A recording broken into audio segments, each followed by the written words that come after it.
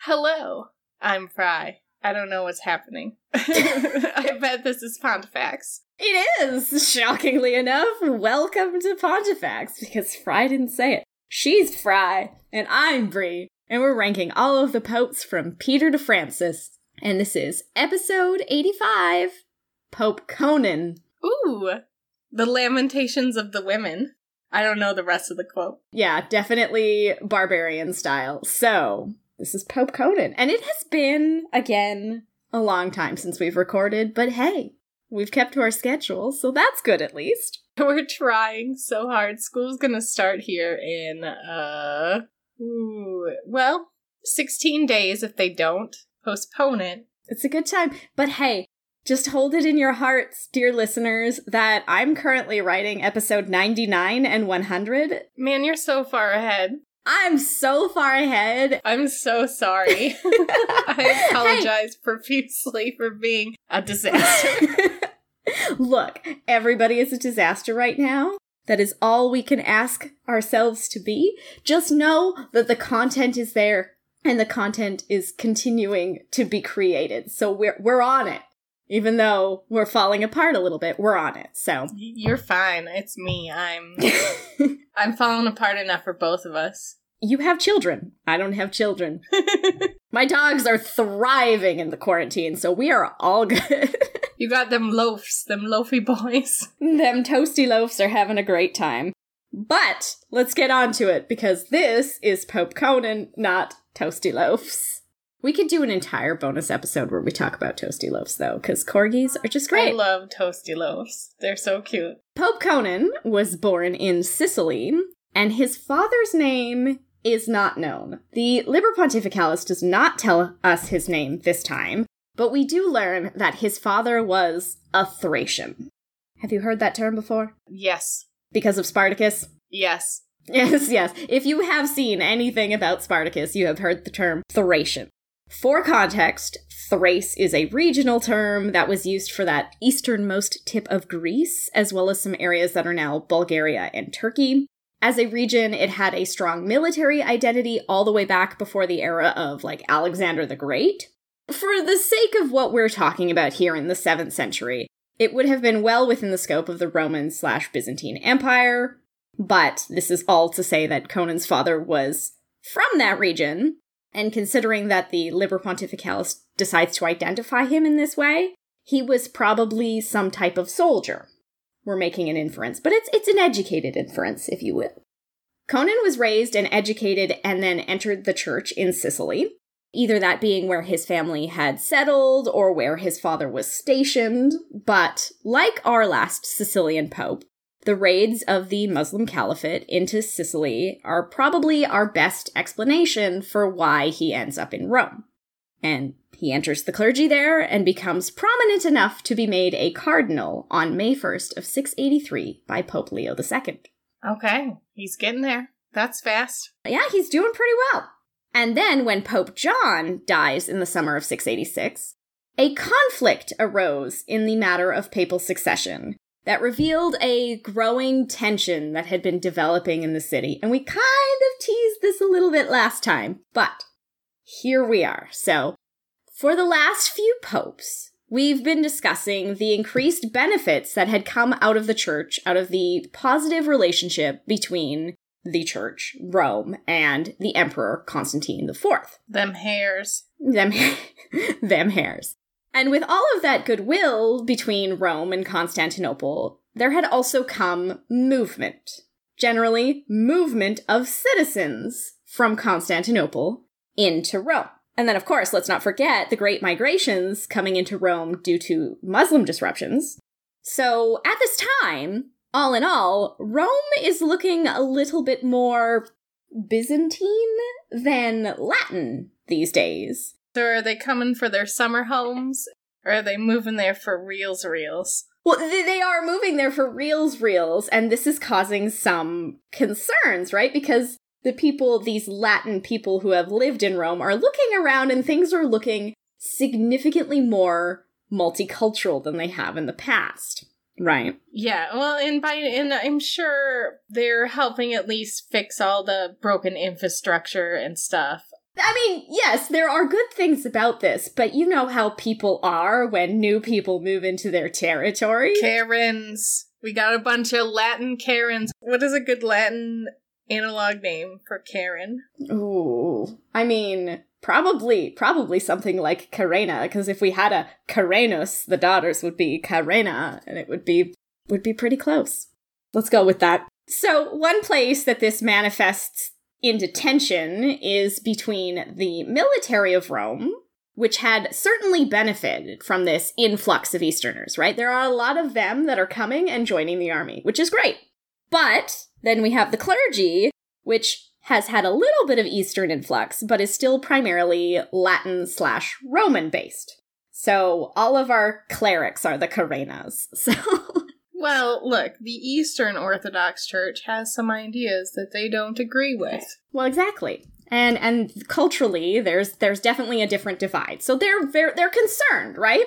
So the military, they want to see a priest called Theodore, who has the highest seniority in the Roman clergy, become the next pope. We don't know much about Theodore other than he was Greek/Eastern, but there's generally an assumption that he looked favorably on the army, and that if he was the next pope, some financial favors would be coming their way. But in contrast, the majority of the clergy, these Latin Carenas, wanted an archpriest named Peter, who they felt would protect church interests first and foremost.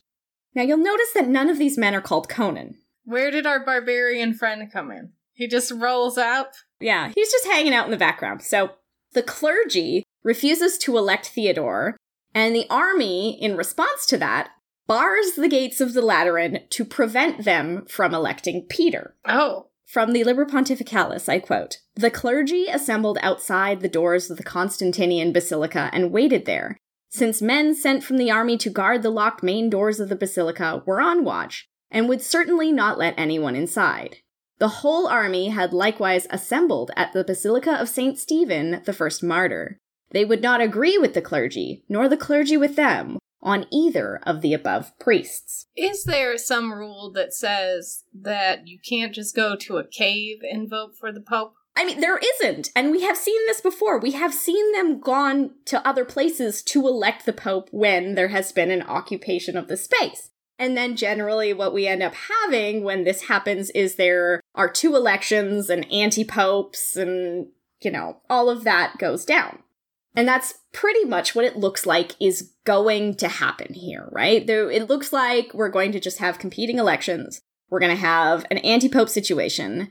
But the two sides agree to meet and negotiate instead because neither of them want to see an eruption of violence out into the streets, right? How nice of them. Right? They have not forgotten how anti-papacies have gone in the past. However, when they got together to meet and negotiate, neither side was willing to relent from their chosen candidate. And so a third compromise candidate was put forth, and this is Conan. Why does he make a good compromise candidate? Well, he has a good reputation. He is the son of a soldier.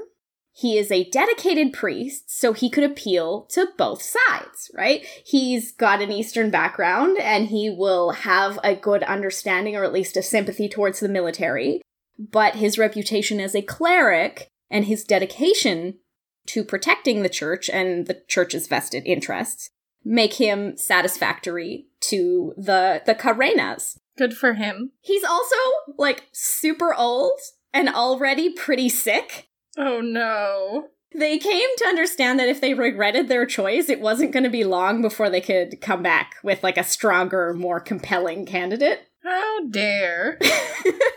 They're just look, if this guy dies soon, it'll be fine. Again, we go to the Liber Pontificalis. Then the sacerdotes and clergy adopted a plan. Single-mindedly, they entered the Lateran episcopum and elected and nominated the third in rank under the previous pontiff. He had a truly angelic appearance, venerable white hair, true speech, advanced age, an uncomplicated mind, and the quiet habits of the religious life, and at no time had he engaged in business or worldly affairs. Instantly, all the judges and all the army officers came to hail him, and they all proclaimed his praises. When the army saw the unanimity of the clergy and people in subscribing to the decree of his favor, they too gave way after a few days, agreed on this holy man, and devoutly subscribed to this decree. And thus, Conan was elected as the next pope. There he is. He's the compromise. So, right away, as pope, Conan was met with the arrival of some prolific Irish missionaries. These are St. Kilian and Colman.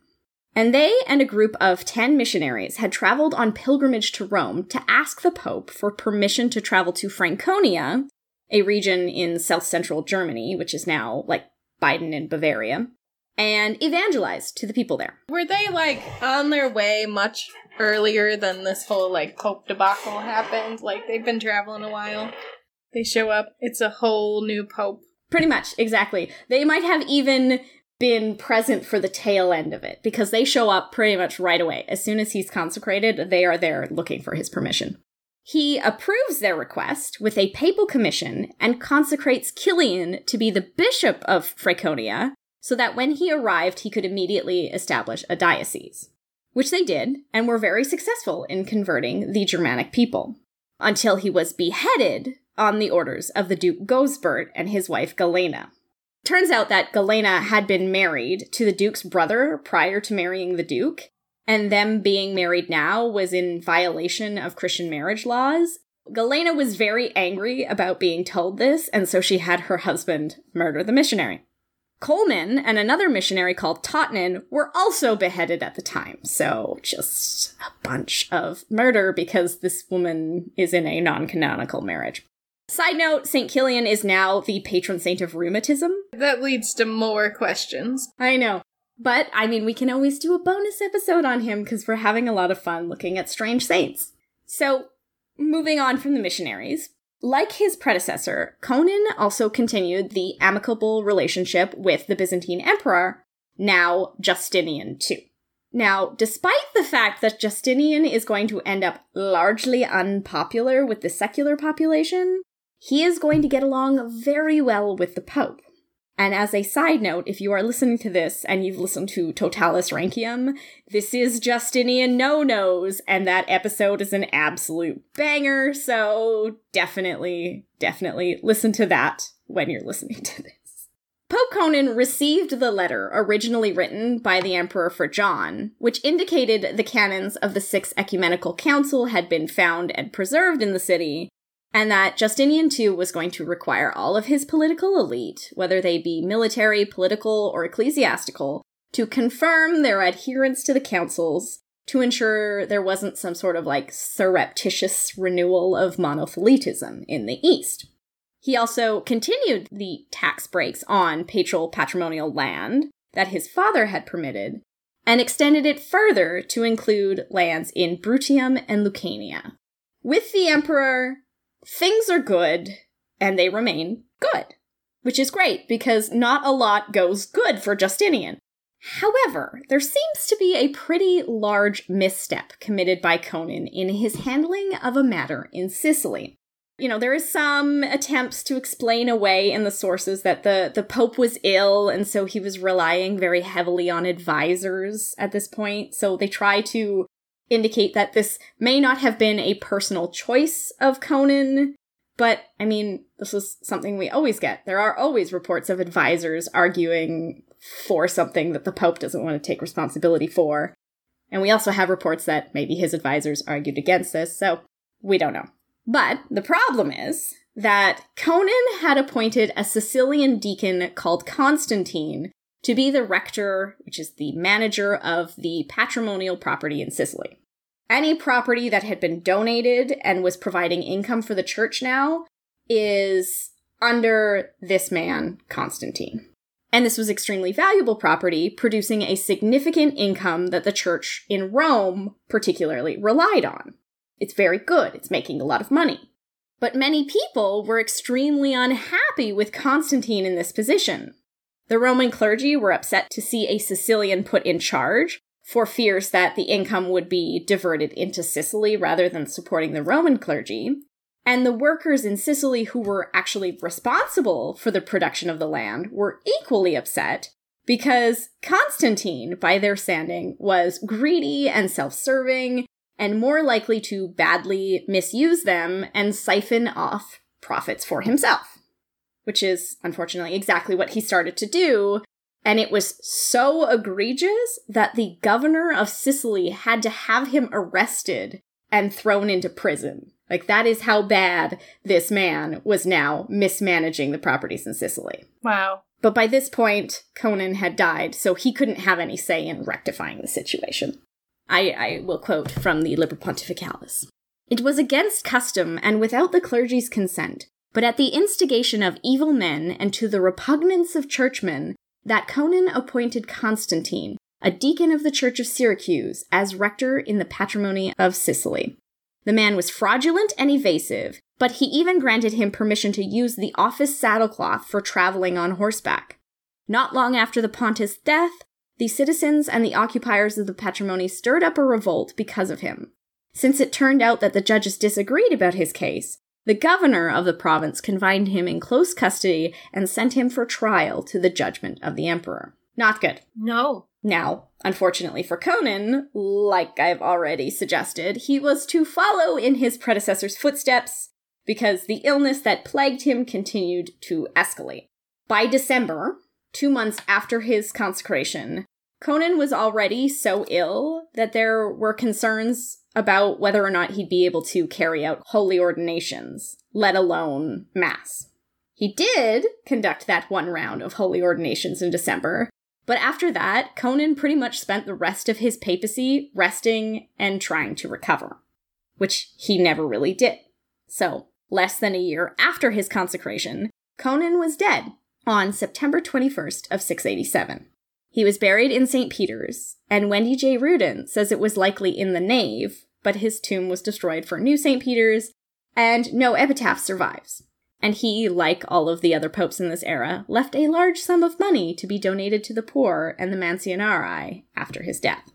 But this is not entirely where the story ends. No. No, he's not about to be posthumously excommunicated like Honorius, and his body isn't about to go on some wild and wacky adventure. But while Pope Conan was dying, there were some schemes afoot. And schemes that we need to set up for a mess of what happens next week. This is just a little preamble for next week's episode. When it was clear that Conan was dying, the Archdeacon of Rome, a man called Pascal, decided he was going to take advantage of the situation and try to set himself up as the next pope. And as we've discussed in many episodes, discussing the successor to the pope before he was dead was strictly against canon law, on pain of excommunication. But Pascal wasn't looking for his support from within the church. Instead, he turned to the Exarch of Ravenna with a hefty bribe.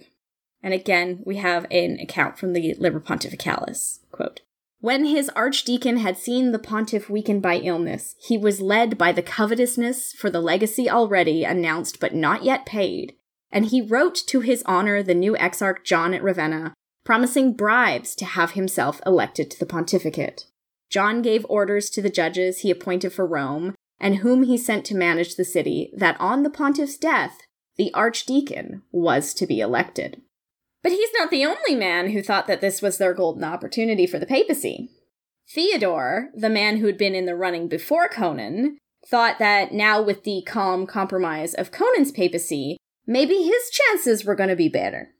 So, now there are two hopefuls. And then when the dying Conan, who is still alive, hears about all of this, he flat out refuses to support either candidate. He's going, "No, you guys aren't supposed to be talking about this at all. Illegal." So illegal. And so instead, he makes his own suggestion to succeed him, which we also know never goes well. The Pope is not supposed to appoint his own successor. That has also been illegal. Why are you like this, you guys? He suggested a more appealing compromise candidate like himself in a priest called Sergius. We're going into the next episode with 3 men looking hopeful, and a divided clergy, and none of which should have been suggested or considering the role at all at this point. 3 men in a papacy. 3 men in a papacy. And what happens when you have 3 men in a papacy? Anti-popes. They're back. Haven't seen one of those in a while. We sure haven't. And that is where we're going to end this episode, and we're going to rate Conan. Papatum infallium. Pretty much all he can get here for good is that he commissioned the evangelization of Franconia. So he gave those missionaries a papal commission to go do that. Bad, he tried to appoint his own successor. Well, he suggested his own successor. It's not as clear as some of the other popes we've seen in the past try to do this, but it's still bad. So, is it worth anything for you? I can give him like a 1, I think, maybe. He told some people to go somewhere. Yep. I'm going to give him a 1 because of the legacy of the missionaries. It's pretty much it. Fructus prohibitum. He appointed a leader who was so corrupt he ended up in jail. I mean, whether he did this on the advice of or against the advice of his counselors is worth considering. Or if it was like, that was his hometown. Maybe it was like his friend and he like screwed up real bad. Nepotism, right? So it's not great. And then again, I mean, we could give him points here for suggesting his own successor, but we've already considered that. So a bad leader. He put a bad person in a role. Do we give him any scandal points for that? I can offer him a measly 1. Okay. I will do the same and give him a 1, so he'll get a 2 in this category. Seculari impactum. He maintains a positive relationship with the empire, he scores some tax breaks for the church, and he ensures that the emperor is strictly defending the canons of the Sixth Ecumenical Council. All good. His election pacified tensions between the military and the church for the time being. And since we know that that's not going to go well in the future, the fact that he maintained that calm for a year is worth considering. Yeah, a whole year is pretty good, considering. Considering he was, sick and dying the whole time, he still managed to be enough for people to not get upset about. So it's worth a point or 2. Look, I'm going to give him another measly point. Okay. Well, I will match your measly point, so he's getting 2s across the board. We'll see how he looks. Facium sanctus. Now, according to various sources, including Deborah Booten McCoy, who we use a lot, Conan was known as the handsome pope. Ooh, he's supposed to be hot? Yeah, he's supposed to be very good looking, right? They described him as having an angelic appearance, right? In the Liber Pontificalis. And then there is there's a quote from Deborah Booten McCoy's article where she says, the drawings of the Pope depict him as a young man with strong facial features. Where are these drawings? I couldn't find them anywhere, and it drove me crazy, because again, they're talking about this man being so old, but he's supposed to be the handsome Pope. Let's see what you think. Let's look at this hot old man, okay?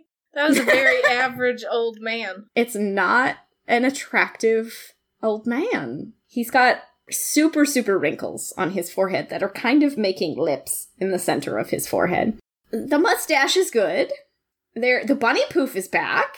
Yeah, it is. He looks like Blaine's dad from iZombie. Oh my god.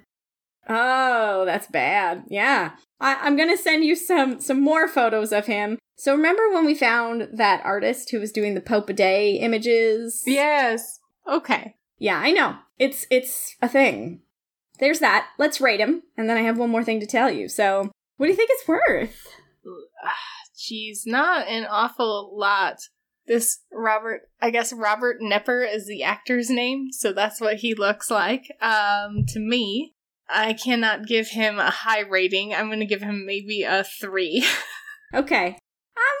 I'm gonna give him a 2. I'm aware that I am biased because everyone kept calling him the handsome Pope.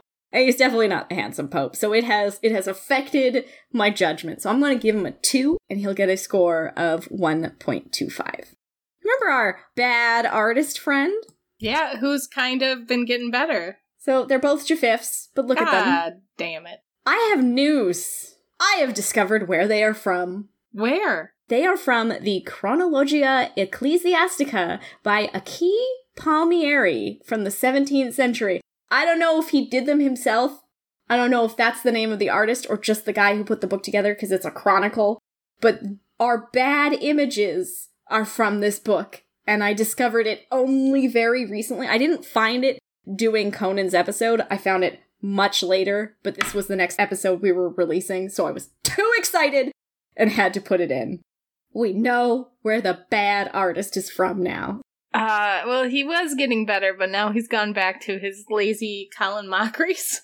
Yeah, they are definitely lazy Colin Mockeries, and there's nothing to say about them. But now we know where they're from. I've been sitting on this news for like 2 weeks, Fry. I feel really bad if Colin Mockery ever listens to our show. Hey, we never said that Colin Mockery was ugly or anything like that. We just said that they've done a poor imitation of him, so maybe he'd be flattered. Yes. Tempus Pontificus. October 21st of 686 to September 21st of 687. 11 months, which gets rounded up for a score of 0.25. All right, everybody, it's the canon bonus round. No, not a saint. He didn't hang around long enough. So that brings us to his total score, which is a 7.5. Okay, that is terrible, but not our lowest, right? No, it's not at all our lowest, for sure. He's definitely scored higher than some of our very, very weenie popes. Like, we have 5s and stuff in there, so. But it's not great. Which doesn't bode well when I ask you if he's papally enough and pizzazzy enough with an impact enough for a papal bull. Why did you even ask me? 'Cause it's the format. You gotta go with it. Yeah, it's a no. It's just a no. But you know what? I have to say, we've been on a bit of a dry run. Byzantine popes here are they're not that interesting so far, you guys. Yeah, and I think that's about to change, so we'll see how that goes. We'll see if our situation next week gives us any sort of reason to kind of bolster that up. But that brings us to the end, where we have some patrons to absolve of their temporal sins. So we need to thank Andrea Kilma, A.B. Jaff, JCT, Slothinator, and Mitchell Dutt. Slothinator. That's a great name. Slothinator. Yeah. So we just get people's usernames on Patreon. If they want us to read out something else, send us a message. And we also have some thank yous to make. First of all, we need to thank Richard, and we need to thank Ruger, because they are both providing so many sources for this show. Thank you, Heck and Richard. Yeah, Heck and Richard, thank you so much. Bought a ton of books off of our wish list. And Ruger is my Carolingian best buddy friend. I don't know how I would be doing the episodes that I'm working on right now without his support. He is amazing. And thank you. Thank you so much. And I also want to thank the History Boys podcast, the Age of Victoria podcast, the History of the Inca podcast, and Come Back a Star podcast for shouting out about us. That's super awesome. And definitely check out Come Back a Star, specifically because they are using the Rexy Pod formula, just like we are. Oh yeah, new one. I saw that. And they were lovely. They reached out to us. I got to listen to a couple of their episodes before they went live, which was neat. So very, very cool. Congrats, guys, on your release. We also need to thank all of our listeners, because we just hit 250,000 downloads. That's so many. And, they're never going to hear this, but huge thanks to the Toronto Star that decided to write about us. Yeah, that was random. That was a super random thing we were not expecting at all. And very nice surprise. We got a headline nod and everything. It was wild and super awesome. And last but not least, we need to tell you about History Pods. HistoryPods.com, a new website that I have somewhat participated in the creation of, or the support of, it's a whole new place for you to find all of your favorite independent history podcasts. So if you're tired of when you ask for history podcast recommendations only hearing about like Dan Carlin's Hardcore History, Mike Duncan's History of Rome and Revolutions, and you need something new and maybe small. But haven't you heard of Dan Carlin's Hardcore History? Right? And if you're tired of that being the only recommendation you get, this is a whole website dedicated to all of the newest history pods, all indie, no algorithms. It's just whatever episodes are up recently, they've got it for you. They've got a whole list. They've also made it so that if you search certain keywords, shows that match that keyword will show up. So even if you're not looking at the most recent episode, if you're interested in, like, the history of Italy, you should be able to, like, type it in and get podcasts that talk about that, or anything your heart desires, because literally they're adding about 100 podcasts a week right now, and it's awesome. So check that out for new things to listen to. And with that, I think that's a good way to end. We can say thank you and goodbye. Goodbye.